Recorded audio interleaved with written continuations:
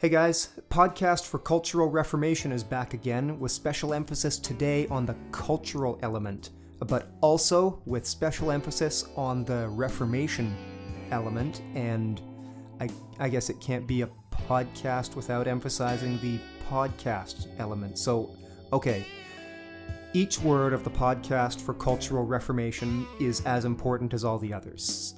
So there we are. Good. We're brought to you by the Ezra Institute for Contemporary Christianity, and we also travel on the Rebel Alliance Media Network, and I recommend both of those outlets to you for thought-provoking and trustworthy resources to help you engage culture from a biblical perspective. Visit EzraInstitute.ca and RebelAllianceMedia.com, and there you'll find articles, videos, podcasts for every occasion and every audience, including your kids. Nobody's left out here. The Van Brimmer family does a Systematics for Saplings podcasts, and that's been a real blessing to us, to my family. The shows are dropping almost every day of the week. Do yourselves a favor, avail yourself of those resources. I promise that it will be the aroma of life to you. This episode, we've got Joe Boot and Andrew Sandlin here, and they sit down to talk about one of the subjects of their shared interest and concern, and something that should be a concern for all Christians, and that's Marxism, and its updated variant, cultural Marxism. And the philosophy of Marxism has largely been contained within academia, but the ideology of cultural Marxism has worked its way through Western culture to become part of the mainstream of thinking for unbelievers as well as for a lot of Christians. And this is why we should be aware of it and be on guard against it.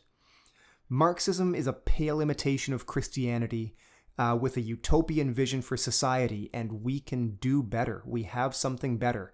What we need to bring against this fake and destructive worldview is the recovery of the full scope of the gospel of Jesus and a strong Christian worldview that takes every thought captive to the Word of God. Welcome to the Ezra Institute and another Cornerstones episode. We're here in the library at the Center for Reformational Culture, and my guest this week is Dr. Andrew Sandlin of the Center for Cultural Leadership in Southern California. Or is it Northern California? It's actually Northern California, and there is a big difference, so don't make that mistake again. Northern California. And Andrew is a fellow of the Ezra Institute as well. We tried to stop him, but he insisted. So we're very blessed to have him here. He's been here speaking with us this week at the Worldview Leadership League. So we thought we'd take the opportunity to sit down with Andrew and talk a little bit about one of his critical subjects, really, that he speaks on often and has really developed quite a remarkable expertise in discussing the implications of Marxism, in particular the way in which Marxism has morphed and shifted in our own time and is influencing almost every aspect of cultural life in the West today. So Andrew, thank you for being here. We're delighted to have you. Thanks for coming to speak with us and to us this week. It's a privilege to work with the Ezra Institute and you, my dear friend. You're doing a remarkable work, and I just can't wait to see all the things that God will use the Institute to do in the future. So, yes, Marxism has had in whatever form, has had a profound impact, certainly on the 20th century. In fact, I think it's probably safe to say that no single philosophy has impacted more people in the 20th century than Marxism. You think about the many, many millions in the Soviet Union, China, Eastern Europe, Cuba, Southeast Asia, and so on. You wanted to start, Andrew, then by defining sort of original Marxism for us. Maybe even as we think about that, just tell us a little bit about some of the key influences on Marx himself as he came to formulate his economic theory, his theory of history as well. I'm thinking of people like Hegel and Darwin and so on, and just help our listeners understand a little bit first about Marx himself and his influences and what he was really trying to say. Yeah, he was, I'm glad you mentioned Hegel. He and Marx and his little group at the time in the early 19th century were called the Young Hegelians. And so they were wrestling with Hegel's thought. And I won't take time to go into it in detail, but some people believe that Hegel was actually the last great philosopher that set forth a huge, massive mega philosophy. He had a number of ideas. One of his main ones was sort of the world spirit, that as it were, the universe itself had almost a consciousness and it was moving in a particular direction. And Hegel believed that the state could and should harness that. Marx said that explicitly, he turned Hegel on his head in one way. Hegel held the view that, like many previous philosophers, that ideas tend to shape history. Well, obviously that privileges philosophers, so they would want to embrace that viewpoint. Marx, of course, believed in ideas also, obviously, but he believed that the material world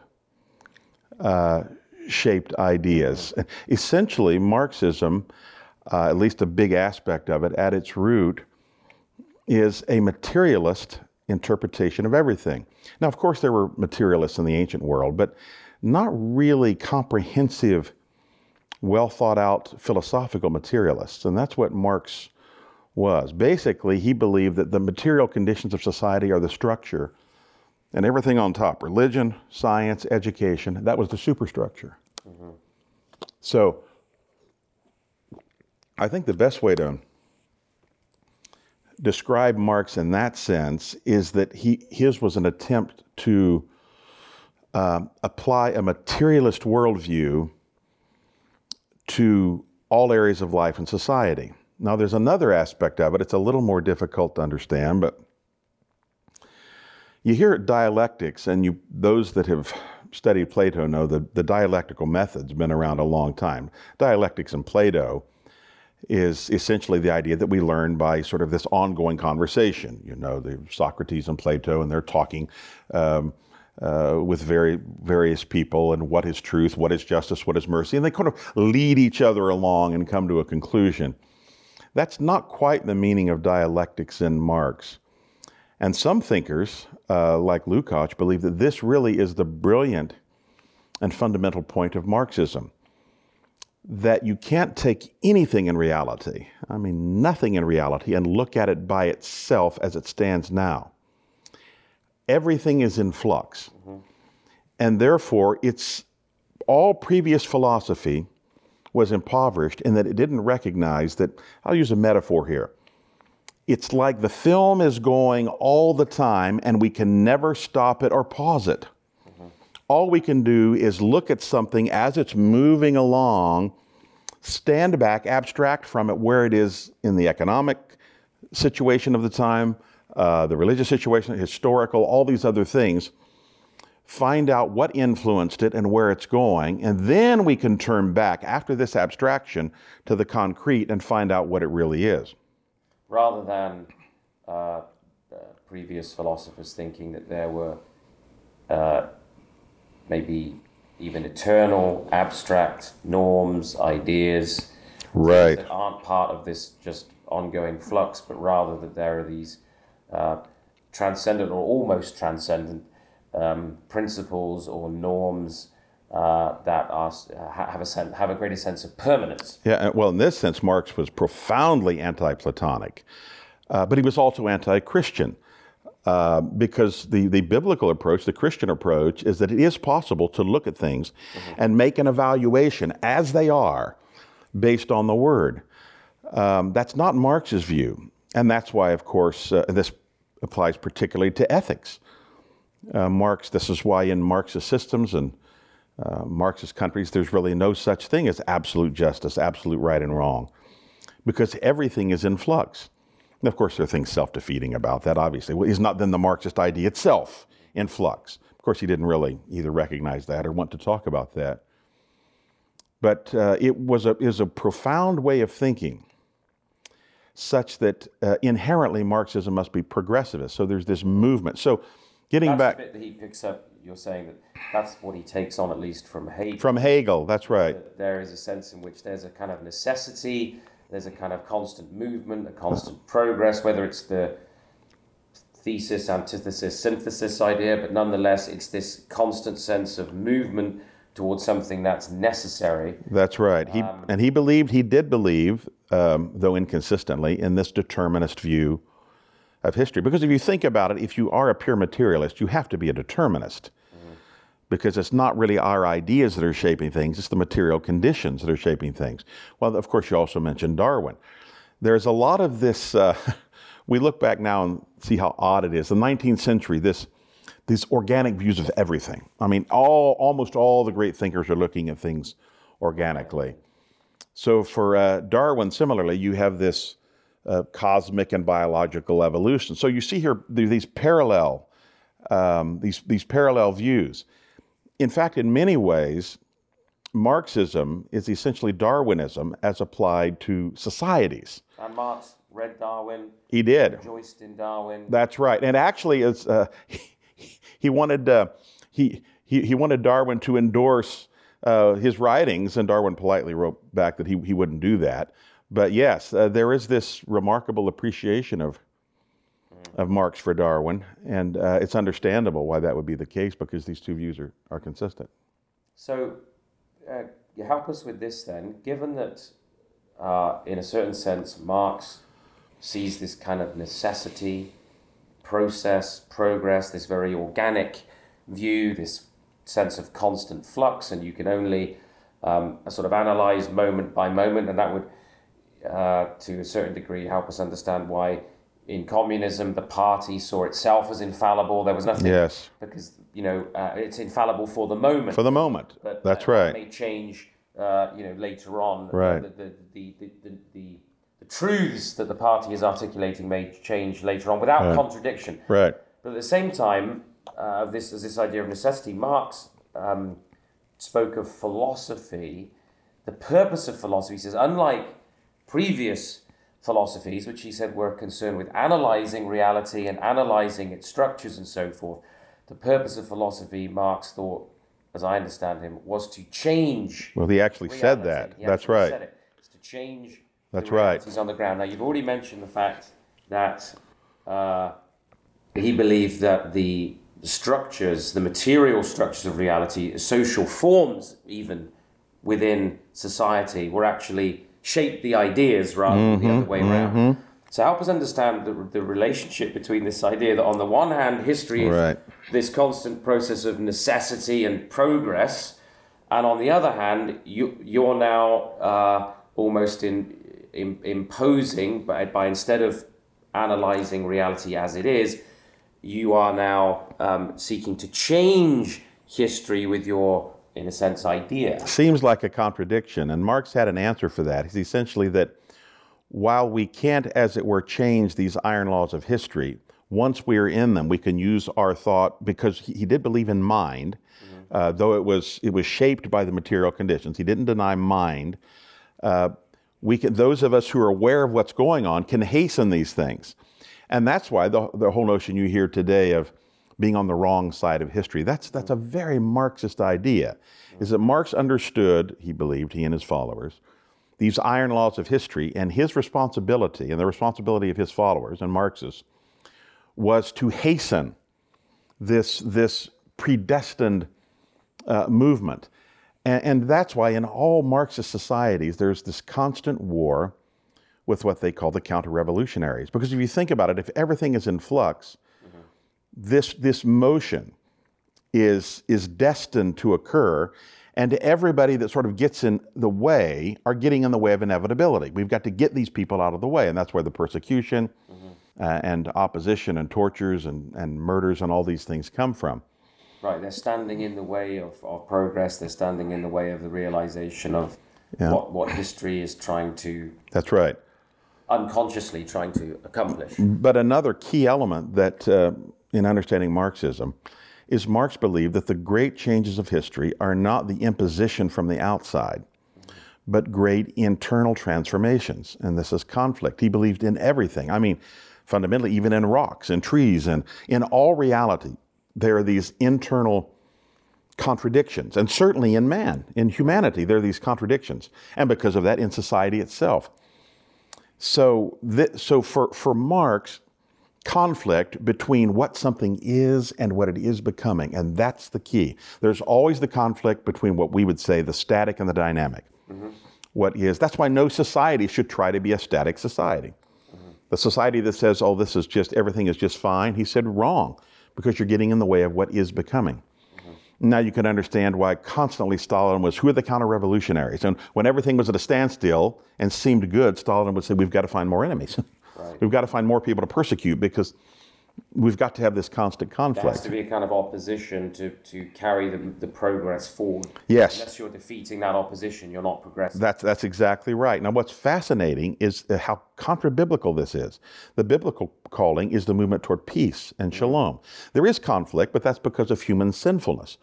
The substitute for that is not more conflict.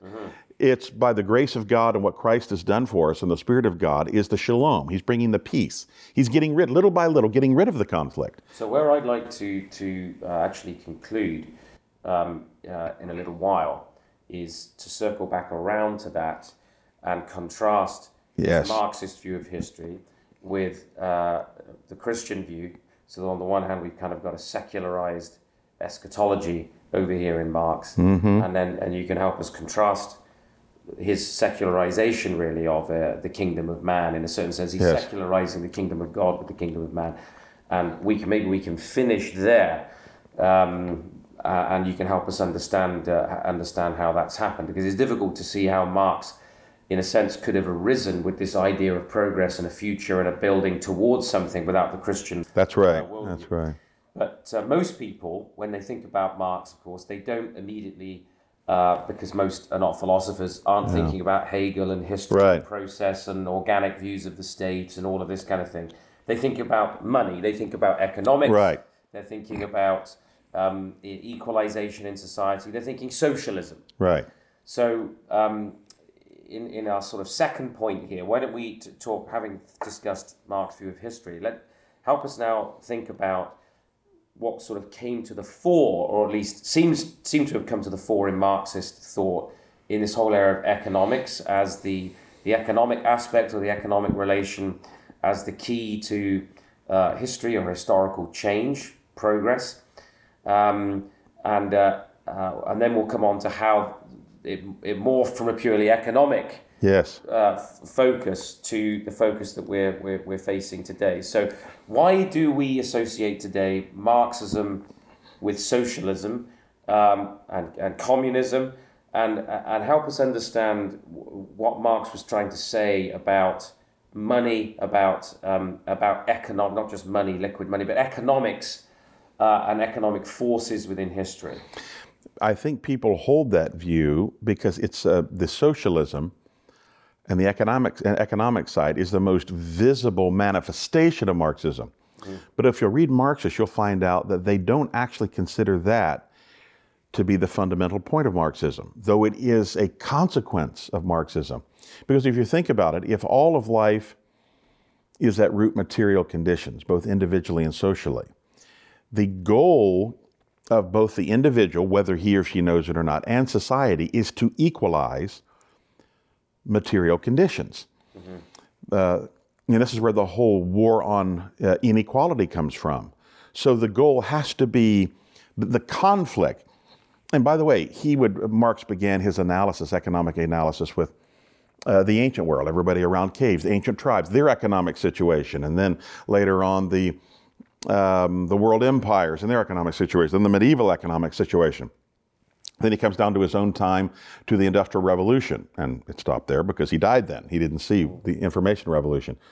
But he had an explanation for that these types of economic arrangements themselves came about as a result of conflict in society. Now, in his own time, the big conflict, this was during particularly in Britain, the US and other places in Europe, was between, in French language, the bourgeoisie, the owners of the means of production, and we would say generally the wealthy, the employers, we would say, and then the proletariat, the factory workers, the wage slaves, and so on. Well, that's the most familiar aspect of Marxism. That is. People, isn't it? The bourgeoisie, the proletariat. That's right. All the conflict that you've talked about. That's right. Between them, and then the whole notion of wage labor and so on and so forth. So unpack that a bit. Now, yeah, I'll get to that. But the interesting thing to understand, remembering what I said a few minutes ago, because of Marx's view of society, Marx was not opposed to capitalism. In fact, he asserted that capitalism was absolutely necessary in this iron law as a process through which society, humanity, must go before it gets to his own time. So he wasn't opposed to the capitalism of 200 years before. He was only opposed to the capitalism of his own time. So for him, the next great conflict was then between this proletariat and the bourgeoisie, because if you think about it, it was creating material conditions in society in which some people were not gaining the benefit of everything in society. In some ways, Marx though he wouldn't like to return to, he really liked this original and more older, ancient egalitarian idea when the tribes were just foraging and everybody shared everything. Now, he was smart enough to know we couldn't go back to that, but that element of it he saw as something that could and should happen in the future. Men were happier. Why? Because the fundamental thing of life is the material conditions, transportation and health, and we would say today health care and food and comforts and all that. That should all be equalized, and in fact will be equalized. So for him... How do you justify the notion that that was the way things should be? I mean, why should things be equal? Why should material conditions be equalized? Well, for his, on his own epistemic premise, the answer to that question is he couldn't. Because he didn't believe in an absolute right and wrong. So that's one of the great problems with Marxism, and by the way, I would say also all non-Christian thought. Mm-hmm. It's self-refuting. But for him, the answer that he would say is that because material conditions are the center, or I should say that's the wrong metaphor, it's the foundation, that's the superstructure of all of life. Life is inevitably pointing to a time when everyone will share all natural resources, and that man himself will share all men will share in everything, because we're entitled as man to, and it's interesting, you were talking earlier about Christian, he had a secular view of dominion. So man's a product of this world, but then he turns around because of mind and who he is and his evolutionary development, and can impose his will on earth. But for him, imposing his will on earth is creating this equal condition where all humanity can share equally in all these resources. Now, he didn't say that was just desirable. He thought that was inevitable. Mm-hmm. And that's what Marx... his sort of notion of at least when he rarely spoke about what this future condition would look like, it was... sort of hunting and fishing and animal husbandry and literary criticism in the evening, and everybody sort of living this idealistic kind of utopian life. We'll come back to the concept of utopia. No, he was inherently, in many ways, anti-technological because of that, because that's where his view of alienation comes. Man is alienated from the fruits of his labors. So at that time, he goes into the factory and he makes the same, though it wouldn't be an automobile at the time, he's making something, and he's doing the same thing, it's repetitive. He's alienated from his true condition. Whereas in the future, you basically will be able to enjoy all the fruits of your labor, because everyone is sharing in the fruits collectively of everybody's labor. Of course, that's just a totally romantic and false view of human nature. But that's where he got this idea of what we would, the socialism or economic egalitarianism. And you're saying that he used this struggle, this economic conflict, this conflict over material things, as the way in which he interpreted all of history's movements, history's periods. Is that what you're saying? That he interprets the ancient world, the medieval world, and the modern world in view of this conflict over material possession. It's all economic conflict. And this is what's interesting. Like he would say, the Reformation, philosophical, all of these arguments, his view is extremely reductionistic. Right. All of this, he says, when you basically scratch it and you get down to the bottom, it's all about economics. That's just silly, but that's what he held. So he's taking almost solely the economic aspect of life, absolutizing it, and he's absolutizing it. Yes. And he's saying this is the key to understanding the totality of reality. That's right. The struggle for material conditions. That's right. Struggle for material. So is that how, in terms of how he viewed the family then, as we will make another transition in just a moment, but as a sort of as we introduce that thought and that theme in the way in which Marxism has morphed today, because of course, most people in our society today who would be socialists or people who are thinking in fairly revolutionary terms about the family and talking about egalitarianism and equalitarianism and all of these things, tend not to talk so much about this old economic aspect as a sort of an entire view of history. There's elements of it, but it's clearly morphed. Now, Marx seemed to hold the Christian idea of the family or of Christian marriage as at least one of the roots or one of the root causes of this material inequality, that somehow this was the foundation of the idea of the bourgeoisie family. That's right. Private property. That's right. So forth. Help us understand that a little bit, his view of marriage, family, and you said he's interpreting everything economically, so presumably that would include sexuality and sexual relationships. Absolutely. What we call the traditional family, or more accurately, the theistic, the biblical view of the family, he would say, would have developed as a result of particular economic conditions of men being stronger, of taking, and this is more elaborate, but essentially taking women and having children for particular economic purposes. So at the root of all of this is an economic concern. He would even say that that's true of love. At the root of love, it's a sadly reductionistic thing. The writer who did most on that was his collaborator, Engels, who actually wrote a book on this very topic about the family, the traditional family, is being inherently exploitative. Mm-hmm. And that's why in Marxist societies, divorce was always easy. There was a strong stress on sexual egalitarianism. The whole notion of the emancipation of women in the secular sense actually began in Marxism. Now, Plato had ideas, but they were a different kind of emancipation. Certainly in the last 200 years, this is where this notion came from, because the family is an exploitative institution. It's designed to keep women in submission and to keep children in submission and to create a particular kind of economic hegemony, if we may say, within the family. Well, and you extend that out over society, and it's almost in some way as though the factory owner is the father of the large family of employees. Mm-hmm. So there was a strongly anti-family element, and anywhere that Marxist societies, all of them, all communist societies would attempt to undermine, destroy the family. So in terms of the root then of social order and the organizing principle for society, whereas in the Christian view, the family is God's first creational institution. You've got the beginning, right there at the beginning, you've got marriage and the establishment, God's establishment of the family.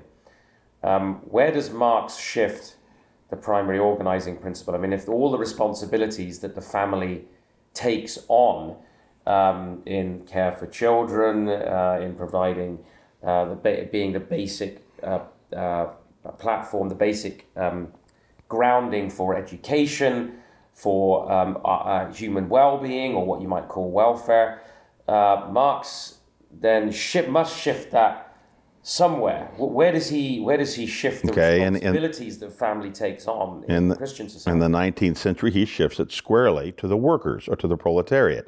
Now, but when Lenin gets a hold of this, then it's the party.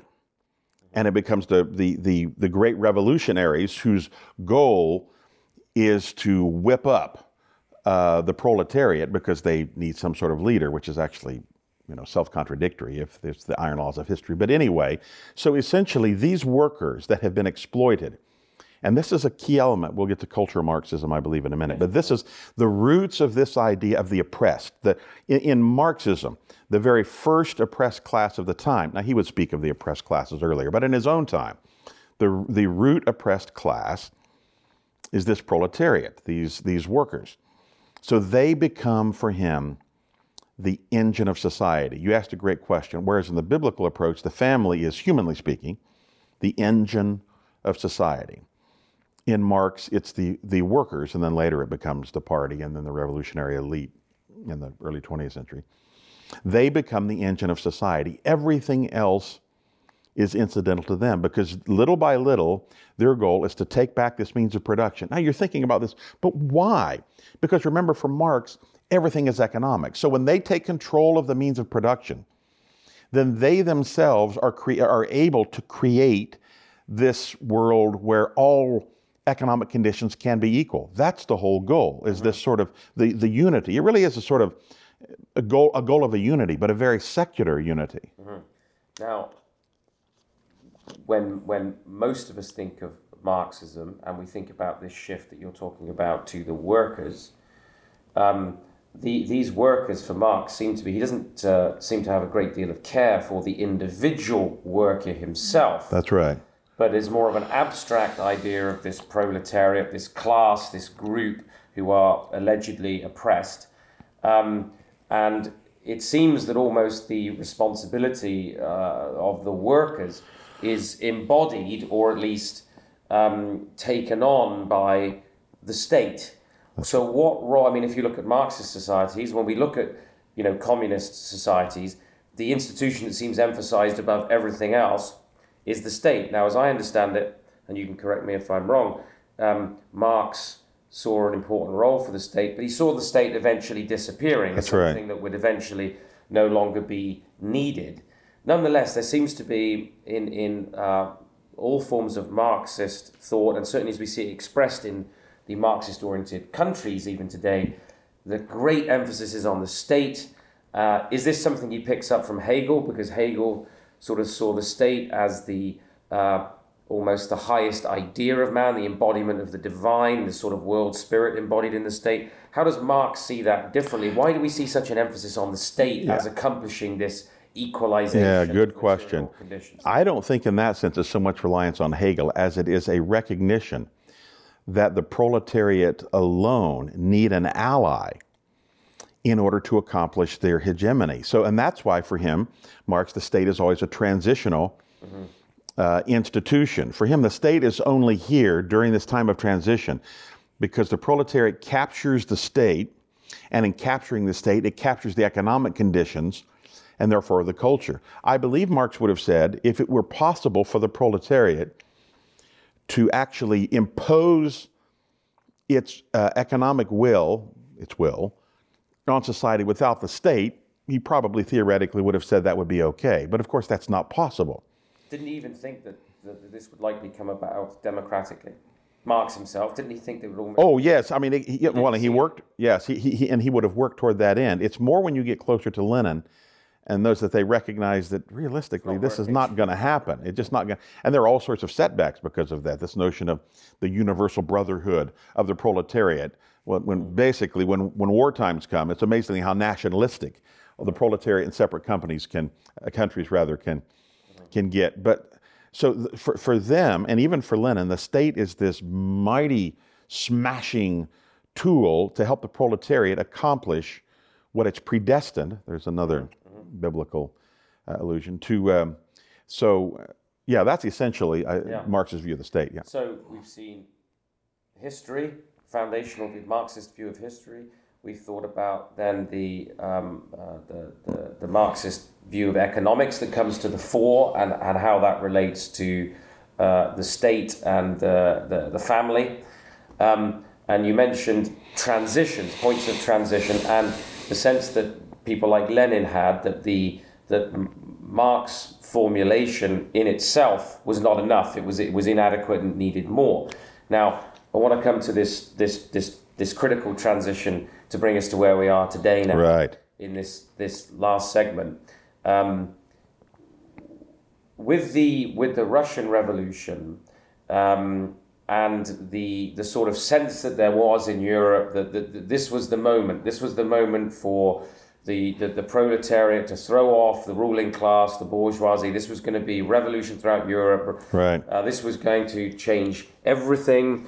There was going to be, and perhaps you can comment in this on the role of socialism in all of this as a derivative, at least, of Marxist thought. Yes. But that this was going to bring about a revolution that would sweep all the workers up into it.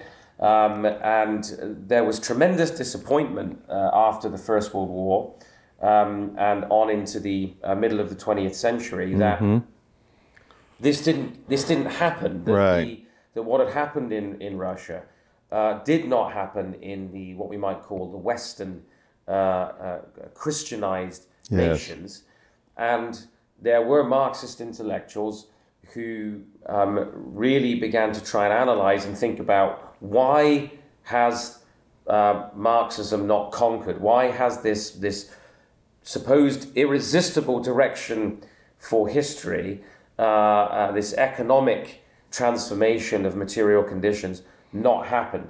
And they began to, think through why that was, and why maybe politically, and just in terms of the activity of politics, party, and state, that this was actually insufficient, and that this economic material transformation wasn't going to come about in the way that Marx himself had thought. Now, we come to this concept of, well, some call it the New Left. So the Oxford philosopher Roger Scruton, right, the New Left, yes, talks about the New Left. Yeah. Other people speak about cultural Marxism, and then you get this often this immediate reaction that anybody who talks about cultural Marxism is a fascist, because apparently there were some of the Nazi critics of the communists talked of cultural Marxism or whatever. Yes.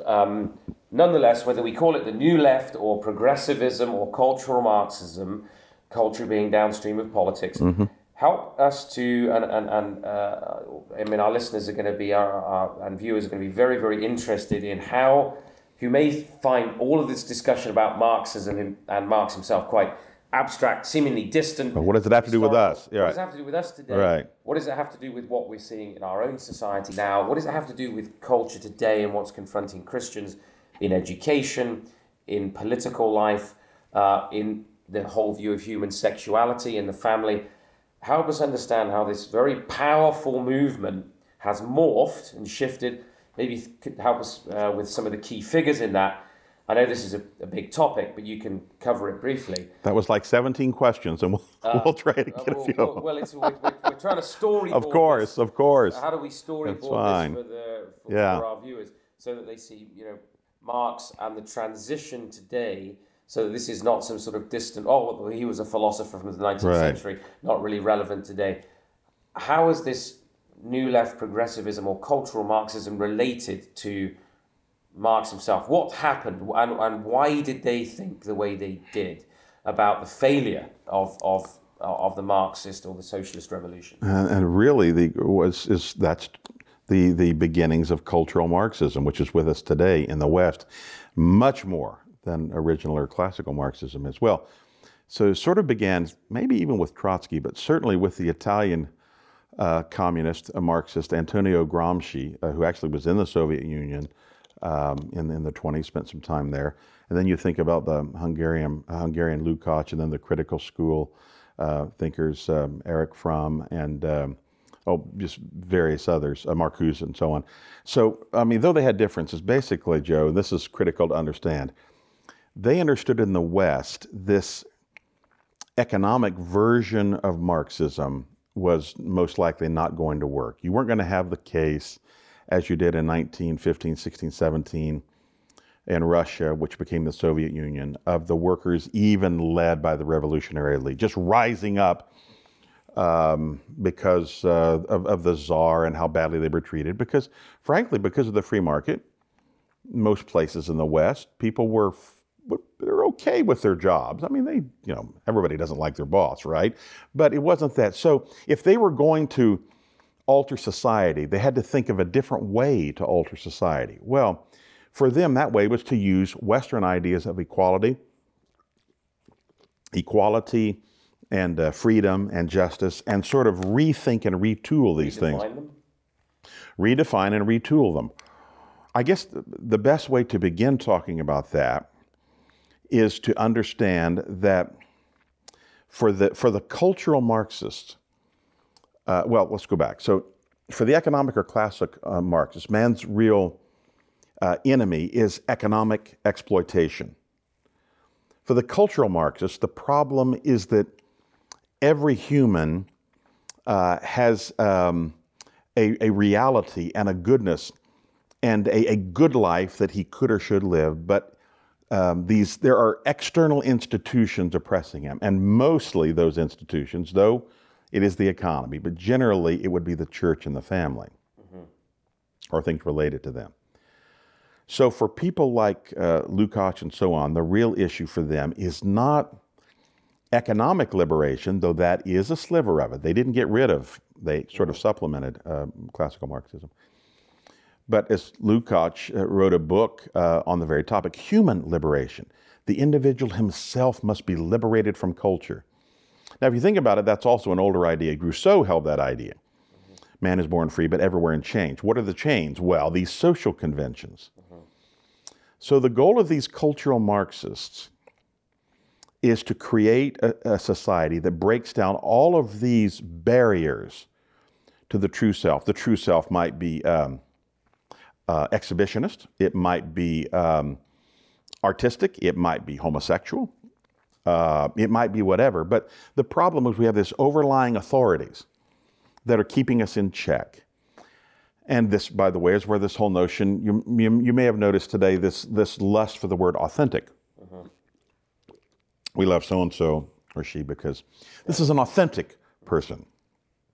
And don't live an inauthentic life. Well, basically, if you conform to these cultural norms, you're not living according to the way you should have life. So you ought to be able, and the picture here is one of basically every individual is an artist, and we ought to paint our own reality on the beautiful canvas of life. So we reinvent our own reality, and that's essentially what freedom of the human personality to really create reality as they see fit. That's right. Now think about it for a minute. Whereas the role of the state in classical Marxism is to empower the proletariat to crush the bourgeoisie, the state in cultural Marxism is essentially to empower all of these oppressed individuals to destroy the family and the church and other similar or related institutions. The real goal of these cultural Marxism is the leveling of virtually all hierarchies. I mean, obviously, the state is a hierarchy that can't be leveled, certainly now, because it's the great club to beat everybody down. But this is where the whole notion of men leading families, of elders or pastors leading churches, of employers leading companies, and it's true also of civilizations, of Western civilization, and all that it has accomplished being surpassing other Asian or African or various other civilizations. That all has to be swept aside, because the important thing is for the individual to be able to paint his reality on society. Well, so when you look today at the women's liberation movement, and oh, by the way, every liberation movement as such of the 20th century, everyone has at its roots explicitly or implicitly cultural Marxism. Women's liberation, racial liberation, children's liberation, homosexual liberation, because think about what's going on here. Essentially, we should have the freedom to express ourselves, and we need to be liberated from these institutions, from, of course, the authority of the Bible. Some would even say of natural law, however that's interpreted. All of these, of even reason, however it's defined. All of these cultural impositions that are keeping us from being what we are. This, of course, brings up inherent contradictions. I mean, what if one person's pushing out and describing and living out, exhibiting his own reality conflicts with another? Well, they don't really talk much about that. And that's why this whole conflict of free speech is just silly. But the important thing is creating the utopian society in which the individual can be his true self. And for the cultural Marxists, the great problem of life is that we are alienated from our true selves. Marx would have said it's the economic situation that keeps us working in the factories, the repetitive situation. That keeps us from, like you said, going out and foraging and doing everything fun every day and fishing and all that stuff. Well, to the cultural Marxists, we are just held in check by these institutions so that we can't reflect our true selves. In the end, and I'll take the next step, so it's not, but I would say it's not just then the culture that becomes the oppressor.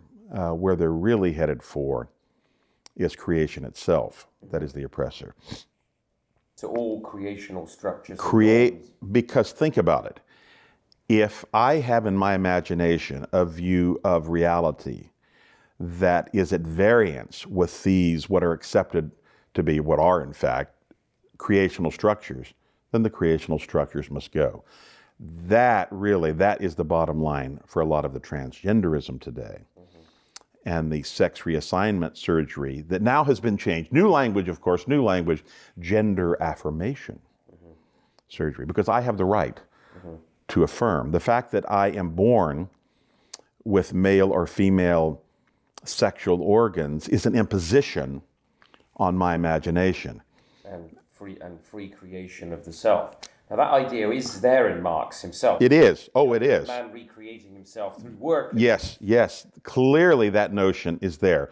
I think what the cultural Marxists have done, though, is just sort of elevated it and highlighted it, particularly those in the last 20 or 30 years, a profoundly Gnostic view that man himself becomes the creator. Another example of the secularization of, in the biblical view, man is creational under God's authority. Yes, there's the creative aspect of man, but of course, not believing in God anymore, all the Marxists say that man actually becomes the creator. And it's creation ex nihilo. Well, that's exactly now in a cultural situation what man is supposed to be. Man can, by his voice, say, a male can say, I am female. And it is done. And it is very good. Right. And this whole idea of inclusion and so forth means that we're not really allowed to criticize. So one, if in the cultural Marxist view, one must be allowed to the freedom of the human personality to create themselves, to create their own identity. That ironically actually tries to shut down a certain type of struggle, because you're now not allowed to. It gets to the point where you can't criticize, you can't judge, you cannot, and so they're constantly. You talked about earlier, Marx. The Marxist society is looking for more enemies.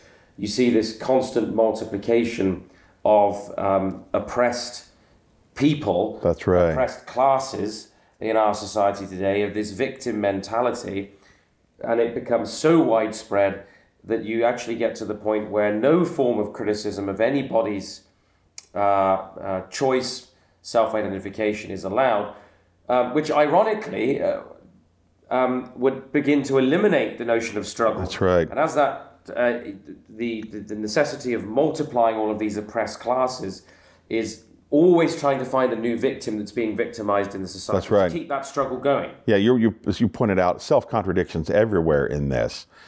But in a way, I must say, the lust to that, even that kind of self-contradiction, is a lust for chaos, out of which this beautiful Prometheus is going to come. The Australian scholar Kenneth Minogue called it, I'll never forget this, it's great language, how did he call it? The oppression-liberation nexus. That is, we constantly must have an oppressed class. And if there isn't one, we have to invent one. What's happening now, and I won't talk long about this, but we're talking about humanity itself is oppressed, and this is where transhumanism. Man must move beyond his humanity in this Gnostic way, and be joined to machines more and more. And creations of his own technology. Creations, that's right. So that he's actually, almost in a literal sense, recreating himself by merging with his own technology. That's the sort of post-human, transhuman idea. That's right. You're saying is rooted in a Marxist thought. It is. It really is. And so when we look at it, what's really remarkable, Joe, is when you look at the leftist elite vision of our time, it is shot through everywhere with cultural Marxism. And I don't mean only consciously. I'm convinced that in many cases, it's not that there's this vast conspiracy of some leftists in an underground bunker somewhere, sort of reading Marcuse, but nonetheless professors have imbibed this, and they've influenced others. The cultural influencers on TV, on movies, on the web, kind of imbibe these notions, and it becomes an invisible ideology. To stand up against the idea that men and, for example, to stand up against the idea that men and women are equal in all respects is like, well, that's to question reality. I mean, we all know that is an older and false idea. The notion that could even be valid is silly. And that's why, and one reason that it's all shouted down, I think you and I were mentioning this in the car the other day. You understand that for cultural Marxists, the reason that they must squelch free speech is because they believe that speech has sort of creative ex nihilo power, that out of nothing, my speech creates reality. And therefore, somebody whose speech opposes what we consider to be the right speech has to be shut out because we don't want them to be able to create a reality that's contrary to ours. So it's almost a magical aspect. It is. Almost to that, as though the magic word, if you get the words right, if you have the right newspeak, if you That's right. Use the right language, through using that language and reinforcing that language everywhere, you will create a new reality. Yeah, and they will even say, the Marxist, Scruton makes this point very well in his book, This is Why Culture, well, even before them, earlier Marxists, but cultural Marxists in particular, really believe in employing language. The transformation of language is absolutely essential because that shapes how people think. And this is where we get the changed meaning of gender. Historically, it's not necessarily a bad word at all, but the problem is it's been redefined and commandeered to mean, well, we don't use sex. That has the old, outmoded idea of a male and a female. Binary sort of idea. The binary idea, and of course the sexual act between them. But gender is something that it's a social construction. And therefore, I was mentioning to the students the other day, I heard about a couple of years ago, Facebook gave you the opportunity of 57 genders. And then one of the students raised his hand and said, no, I think it's up to 75 now. So, and frankly, as I wrote somewhere recently, if you think about it, why shouldn't actually that number be the number of every living person in the world? Because frankly, every person should be able to define his own or her own, here I am using that old binary language, sorry, that person's gender in contradistinction to what any other person would say. So, I mean, that's just one example. We see it, of course, in the so-called pro-choice movement and so on. Giving acronyms to various groups, LGBT community. That's to sort of legitimize this as this is actual one community. We have the Christian community, and we have the Democratic or Republican community, and oh, by the way, and all of them should be treated equally and very fairly and so on. It's remarkable how language is commandeered. Cultural Marxists have used it to accomplish their agenda. So, in conclusion, as we wrap this up in a fourth segment of discussion here, then we've seen the historical, we've seen the economic aspect. We've looked now at the way it shifted to kind of cultural Marxism, and a number of sort of biblical themes have emerged, and you've highlighted some of them. I mean, one that immediately comes to mind, of course, is the temptation to our first parents in the Garden of God was, you will be as gods. Right. Knowing or determining for yourself good and evil, right from wrong, truth from false. This was at least the force of the temptation, that you can be as God. That's right. Now, few would argue that this worldview, this Marxist worldview, in its original and then in its cultural formation, as you've described it to us, it's sort of morphing into more cultural emphasis, is incredibly powerful. It's incredibly influential. We've mentioned, in fact, that there's almost like there's a dominion mandate at work here. Very much. Within Marxist thought, whether it be economic or cultural. So when we look at the big picture here, there's a certain sense in which, as you look at Marxism, you can see that it is taking essentially biblical themes like equality. That's right. we're equally made in God's image. Justice. Not in the mathematical sense, but in the we're made in God's image. The idea of justice, and of course the concept of social justice. The idea of liberation, of being free. That's right. You've That's got right. The great theme of the Older Testament being, and in That's fact right. into the New Testament, is liberation Absolutely. from slavery. Yep. You mentioned women's liberation and the various movements that have sought liberation through a Marxist paradigm. And then almost as we look at the Bible and its idea of the future, that you are moving, progress is being made in history in terms of the kingdom of God, and you're moving towards fulfillment in history. A kind of that is what we would call, in theologians would call, eschatology. That's right. Yes. There seems to be a secularization of a Christian eschatology here, and of Christian ideas that Marx really couldn't have stumbled on. Marxism couldn't have arisen in a certain sense without Christianity, without the reality of a creation order and a Christian world and life view. And here you have almost a counterfeiting, a secularizing. So help us with two things, Andrew, as we wrap this up. Help us understand in what ways this secularization of very distinctly biblical themes has taken place. And perhaps illustrate it for us by showing how, I mean, you and I would certainly agree that what we might call a first wave feminism that was looking for greater freedom was actually right.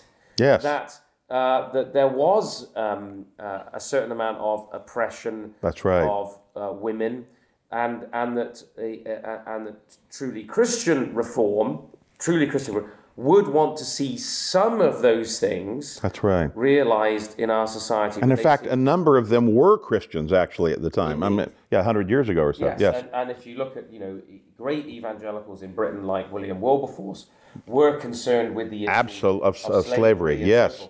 So as we distinguish a Christian view of freedom, liberation, justice, and so forth, help us see how Marx has secularized that, and how might we begin to make the right distinctions as Christians of what actually here is a truly Christian vision of justice and liberation, yes. And where are we in fact instead importing a radical secularization, a Marxist vision into the Christian view, and trying to synthesize them as we see in our culture. Well, you've done such that question was an answer in itself. That was beautifully put, Joe. You mentioned a number of those ways. There's essentially the secularization of a Christian worldview. So I think Marx intuitively understood, though he would not have used this language, that Christianity is an entire world and life view.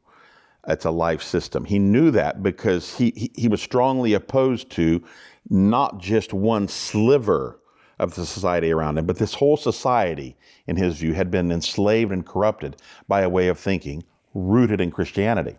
Right. So this is something I sort of devised years ago, and it's good to bring up now. Only comprehensive worldviews can defeat other comprehensive worldviews. And I think Marx intuitively knew that. Certainly the cultural Marxists too. It's not enough to, in the realm of thinking, to defeat Christianity by saying Jesus didn't rise from the dead.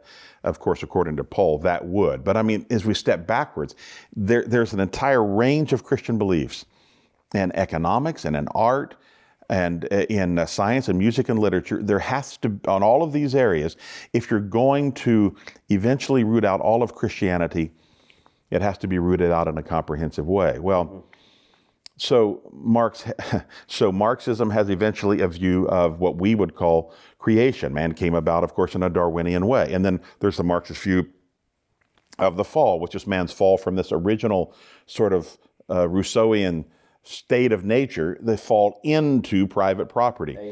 Alienation, that's right. And then, of course, we come to so what is the Marxist soteriology? Theologically, that's salvation doctrine. The salvation comes by man's understanding of these iron laws of nature, so led by the elite. And then, as you said, there's a Marxist eschatology, which is these laws this predestination that are pressing forward. As people have pointed out, we have also, as it were, a Marxist patristics. Marx himself and the writings of Marx and Engels are the writings of the Church Fathers. And so we could just go on and on, and there's a Marxist anthropology, of course. What is man himself? Nothing but blood and bone, just a material being. So that's just why it's rightly been said that Marxism is the most comprehensive philosophy, certainly of the 19th and the 20th centuries. So, having said that, I want to get to your second question, which is vital. So here we've got social justice warriors, let's say the Christian version of them, and there are a lot of them, who think that they're doing the Lord a service by basically embracing Marxism and putting on a Christian costume, saying this is what the Lord would want. What's lacking in all of them is a radical critique based on the written Word of God. Mm-hmm. The only place that we can come up with the meaning of justice and liberty and freedom and liberation and beauty and goodness and equality and all of those things is by God's revelation. That revelation occurs in creational norms, mm-hmm. which are woven into the very structure of the universe. And the book of Genesis says that, by the way. We just don't make those up. Mm-hmm. We read about them because these are mutually reinforcing, this creation and this word. And allowing the Word of God, God's moral law, to determine what these things are. Now, here's the problem. As the church has departed from a serious interaction with all of the Word of God, mm-hmm. what has not happened is that it's just drifted off and not thought about God, and that's not really what's happened. What's happened is that there's no real vacuum. What I'm asserting is that among these young people, and some older ones too, including pastors, when you get rid of a full reading of the Word, mm-hmm. and allowing the Word of God in the Old and New Testaments to determine what these things are, you don't just not address them, you allow alien ideas to come in and replace them. Mm-hmm. And then you'll read John 3:16 as though it's authoritative, but you don't want to read Exodus 20 mm-hmm. as authoritative. Or you'll read Psalm 23 as authoritative, but won't read Genesis 1 and 2. Psalm 119. Or Psalm 109, exactly, particularly Psalm 119 and various other texts. So this is why nothing short of a return to the authority of the Word of God in its totality, nothing short of that will be able to combat this Christian version of social Marxism, cultural Marxism. Mm-hmm. And the cultural force then, in a certain sense, the cultural power of Marxism, I think, is derived from the fact that it seeks to copy Christianity. That's right. A cultural mandate. That's right. A dominion mandate to That's see right. progress, to That's see right. development, to see predestination, to see a kingdom. For Marx, it's a kind of utopia. It is. That's right. It's not the kingdom of God, but That's it's a right. man-made utopia. And it's a tragedy that Christians, in our abandonment of the Word of God, that we and the mandate to apply that word comprehensively, as you've said, to the totality of life, we end up surrendering culture. That's right. To cultural Marxism. That's right. And a bastardized aping of Christianity. I mean, even if you ape the themes of Christianity, you are granted tremendous cultural force because even a distorted version of its key themes has power. It does. It's the Word of God. Absolutely, So yes. You're saying, as I understand it, that if we actually were to return to a consistently scriptural view and a comprehensive vision, what would that do for our cultural impact as Christians? I mean, a relatively small minority of radical elites have turned Western culture on its head. Yes. With a secularized version of Christianity. What could happen if Christians actually started to be obedient to this, to God's word, and rather than seeking an artificial man-imposed utopia, sought the kingdom of God as Jesus commanded us, seek first the kingdom of God and his righteousness? And that's called the quintessential rhetorical question. The answer was beautifully put into that question. Beautiful. So if cultural Marxists, without the power of the Spirit, can, in embracing and championing this comprehensive vision, this secular version of a Christian worldview, what could the actual Christian worldview do? Yes. Under the power of the Spirit? I think one of the real problems, and Marx even understood this, and Nietzsche, this is of the time, the 19th century, Christianity had become so ethereal and so otherworldly And that's why Mark said it was the opiate religion, and he meant Christianity. It was the opiate of the people. He was wrong about that, of course, but I understand why he said that about many Christians at the time. Christianity was basically about getting saved and going to heaven. And he says, well, I've got something better than that. I have a full worldview that will address these issues of people that are suffering and are going through difficult times and don't have as much as their neighbor. His answer, of course, and the answer of the cultural Marxist is wrong, disastrously wrong, but it is an answer. That's the key. And Christians don't have answers to these things because they have dualized life. They've basically put everything up in the future, and thank God we have a glorious future, but put everything up in the future, and they have marginalized this present world. The biblical worldview is exactly that. Think about it. It's a world view. We don't call it a heaven view. Right. Now, heaven is going to be there on earth, I believe, new heavens and new earth when we get here. But the whole point of the Bible is to tell man, the godly man and woman, surrendered to Jesus Christ, trusting in Him, how to live out this life, and not just as individuals, but as families and as churches, applying the faith in education and music and literature and art and politics, architecture, all of these areas of life. Because that's really what God is doing in the world. What God is doing is using man through His quintessential man, the true redeeming dominion man, Jesus Christ, to whom we're united by faith, to roll back these effects of sin. Never perfectly until the consummate kingdom, but nonetheless gradually by the application of His word under the power of the Spirit. Which is another way of saying God is very interested in this world. He's very interested in what architecture looks like. He's very interested in what art looks like. I mean, this is His beautiful creation, and it's a good thing. I think it was Al Wolters or somebody that said, how did he say it was beautiful? When man fell, God didn't say, well, I'm going to scrap this world and throw it in the garbage can. He said, no, I love it. It's so beautiful. It's marred. But I'm not going to throw it away and start again. I'm going to redeem it. And so the Christian approach is, though God through His Son is the Redeemer, and nonetheless cooperate with Him under His authority in working out the implications of redemption. Essentially, just from what you said, what Marxism and cultural Marxism are secular versions of redemption. Yes. This world, they have defined creation, fall, redemption. Yep. They have defined creation in a particular way, in a Darwinian way, the fall in a particular way. They define, therefore, redemption and glorification and their consummate kingdom in a particular way. So I will close in my comments, Joe, by saying this comprehensive worldview cannot be defeated by 3 sermonic points and a sad story in a poem. No.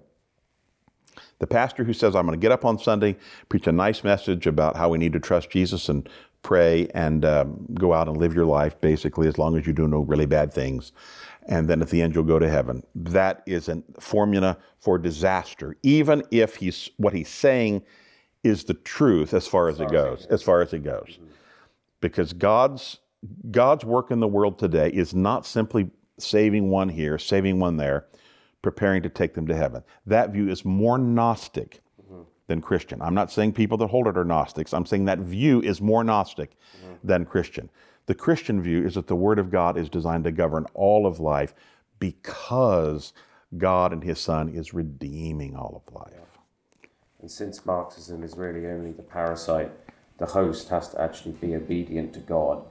And as we're faithful to God, what you're talking about can actually be realized in the life of the church. Yes. Dr. Sandlin, Yep. thank you very much for being with us. It's a Dr. pleasure. Boot. We're most grateful. Yep. See you soon. Yep. Thank you for listening. We hope you enjoyed this episode of the podcast for Cultural Reformation, brought to you by the Ezra Institute for Contemporary Christianity. Please take a moment to like, share, and rate the podcast on social media and your favorite listening platform. For more resources, please visit www.ezrainstitute.ca.